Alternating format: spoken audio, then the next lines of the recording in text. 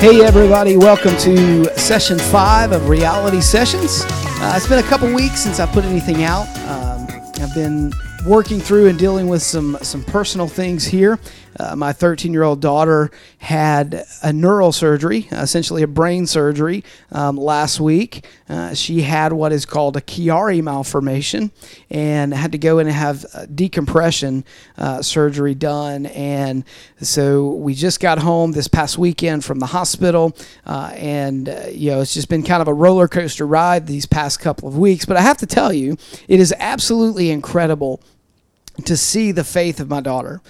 My daughter is my hero. For the weeks leading up to the surgery, she was absolutely the picture of confidence, of calm, of faith, even much more calm and much more put together at times than me and my wife were. And just seeing the faith in my 13-year-old daughter was it's an incredible blessing. And it's a challenge, too. And it is incredible to see God move and work in her and in her body physically, to see her recover as fast as she has. Just an absolute blessing. And so that's where I've been the past couple of weeks. So I wanted to get back on session 5 here. Last week we talked about the tornado and all of the things that came with that, where it came and took the church and destroyed everything and really uprooted our life, and everything just seemed to be falling apart, rubble everywhere. Both the physical rubble of the destruction of the church, but I'm going to tell you, man, it caused a lot of internal emotional rubble. And I got to thinking when I was getting ready for this episode, I got to thinking about the term that we use, everything's falling apart at the seams or busting at the seams.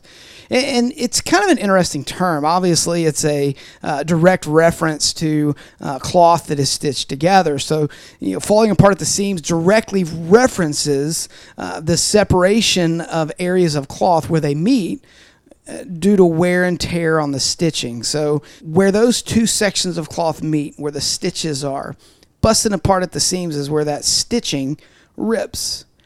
The stitching is what maintains the functionality of the garment itself. Much the same way stained glass has the binding between the individual shards of glass, that it's the glue that holds things together, right?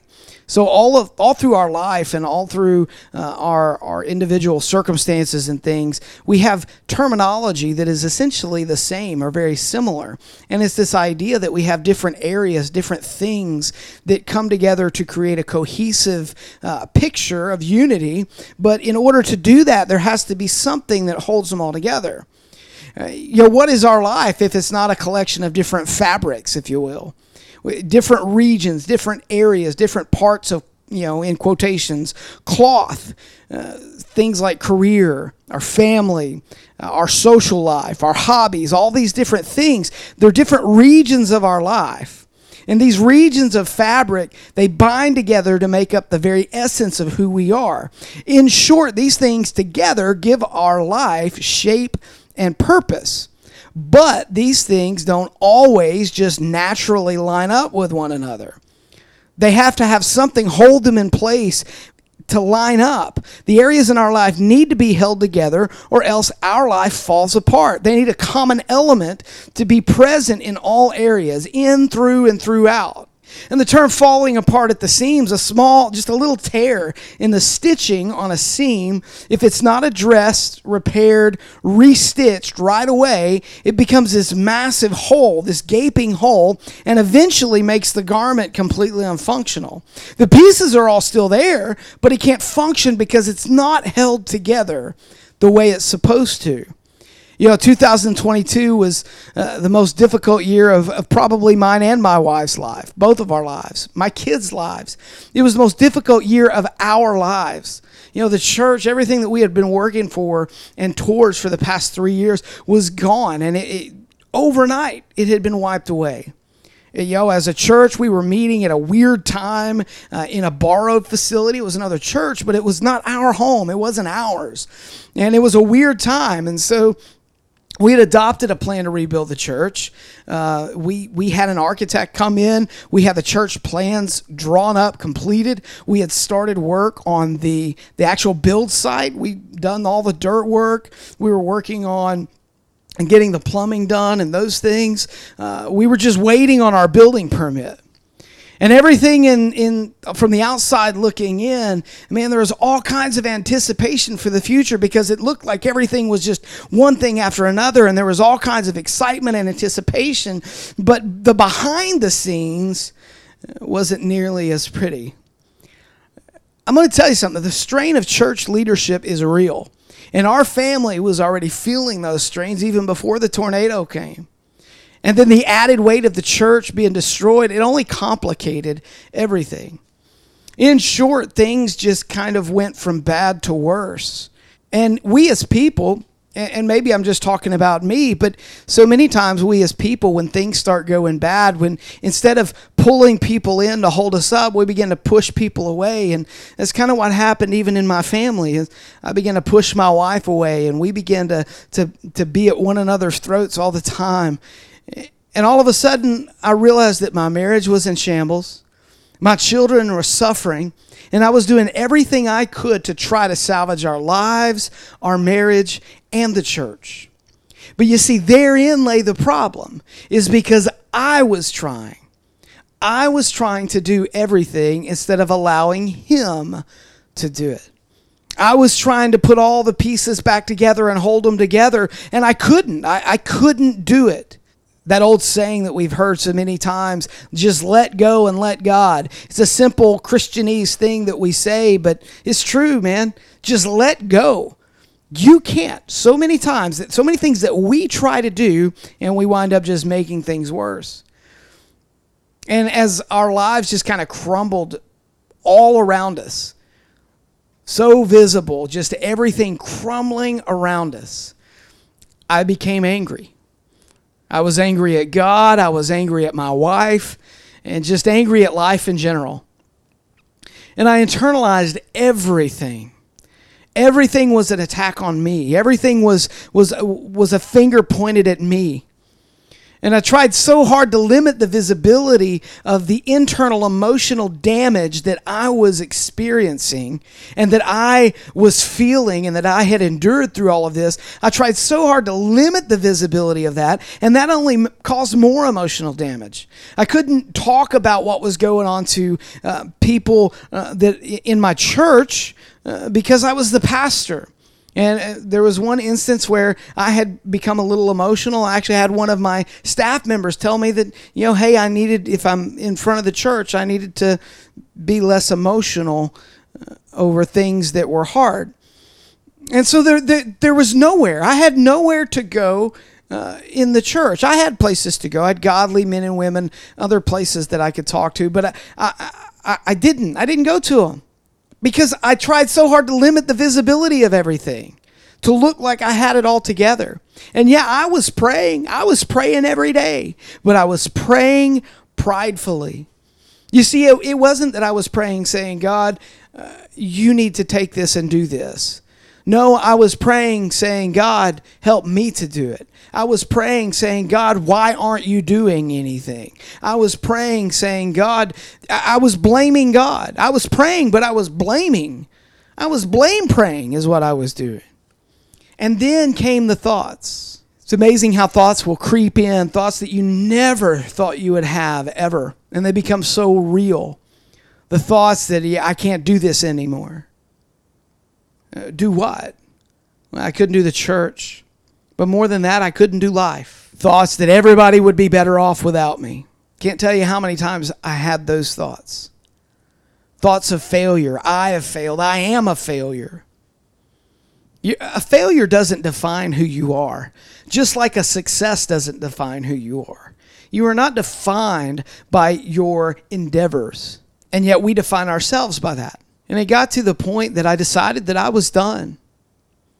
I decided in my heart that life was no longer worth living. And I'm going to spare you all the specific details on certain aspects. And I wish that I had some incredible story of a miraculous intervention And I don't. I just had decided that life was no longer worth living. And there was this overwhelming conviction at a specific moment that this was not the end. And looking back, I just kind of call it a God hug.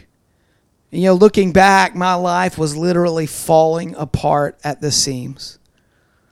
All the individual areas were still there. My family was still there. The church was still meeting. I still had my music. I was playing, writing, singing, all these things. But nothing was united.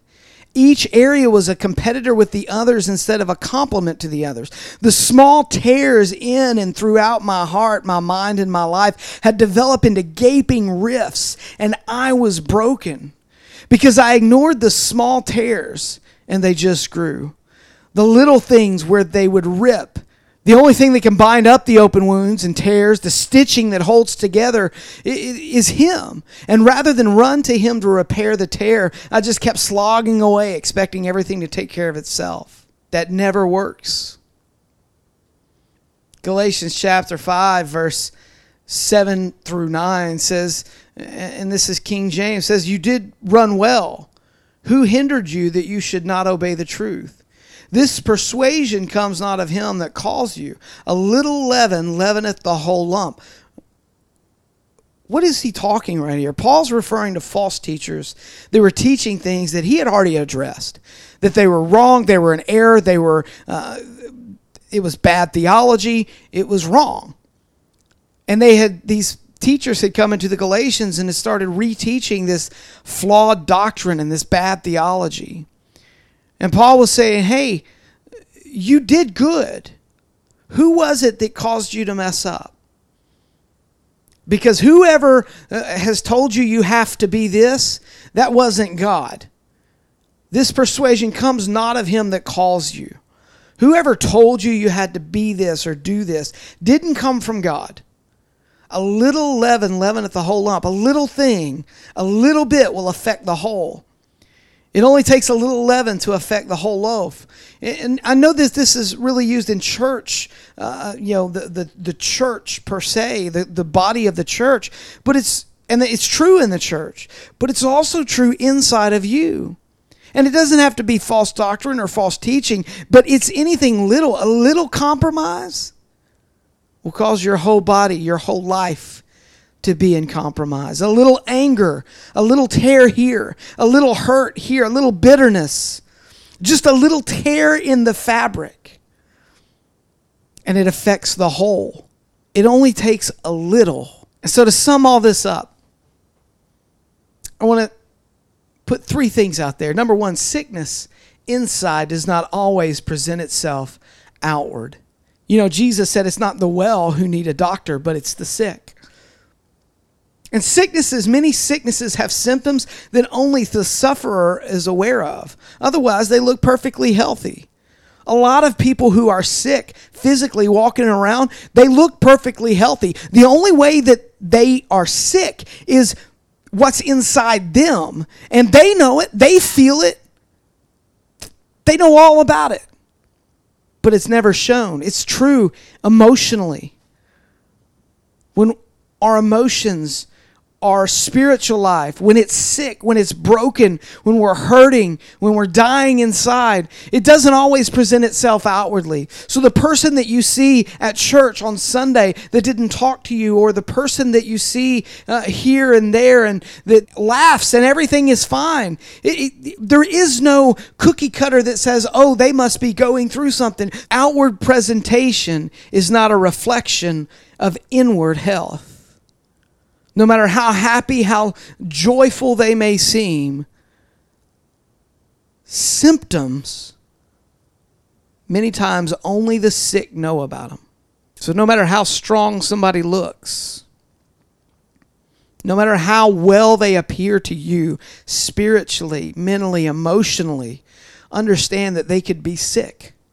They could be hurting inside and nobody knows it.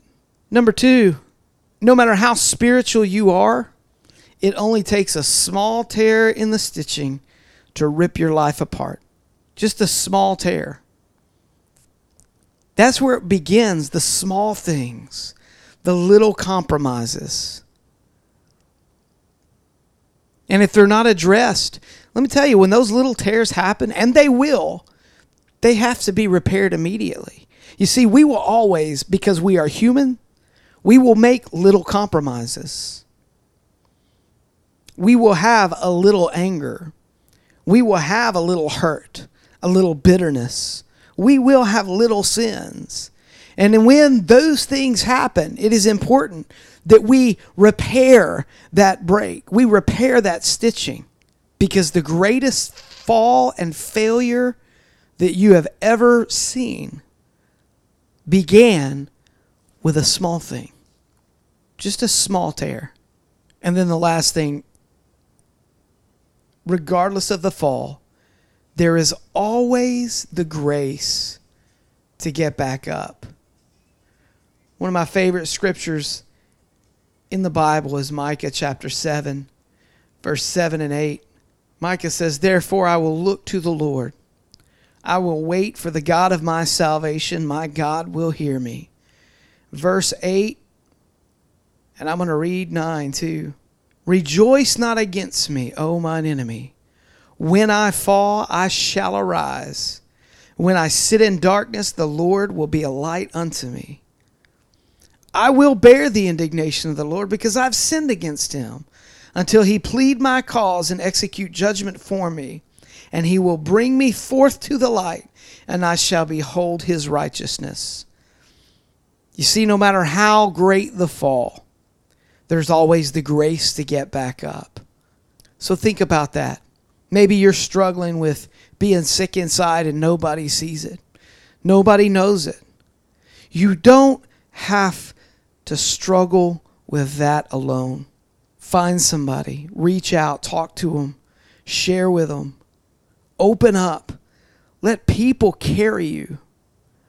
Maybe, man, you're the spiritual sort, but even now you're thinking, man, I've got a little bitterness. I've got a little compromise here. I've got a little anger here. I'm hurt a little bit here. There's some little things that you realize you got. Don't let them become massive gaping holes. Repair those wounds. Repair those seams. Take the Word of God and sew that back up. Let God, let your relationship, the love of God, let it be the stitching that runs in, through, and throughout your entire life. And if you've fallen, remember verse 8 of Micah chapter 7. "Rejoice not against me, O mine enemy. When I fall," he didn't say I can rise. He said when I fall, not if I fall. When I fall, I will get back up. When I sit in darkness, not if. When I sit in darkness, the Lord will be a light unto me. In the end of verse 9, "He will bring me forth to the light, and I shall behold his righteousness." Listen, we're all in different places. We've gone through so many different things, all of us, different experiences, different situations in our life. Some have dealt with things that others never will. But one thing that we all have in common is that we need the love of God. We need the relationship with God to be present in every area of our life.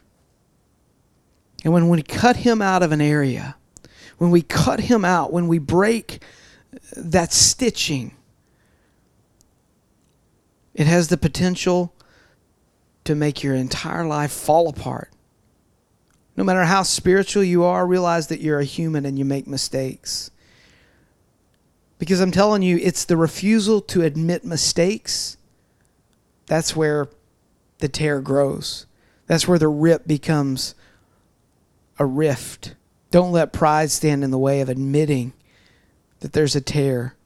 And regardless of how far you feel like you've fallen, regardless of how deep in the doom and gloom you feel, there is always the grace to get back up.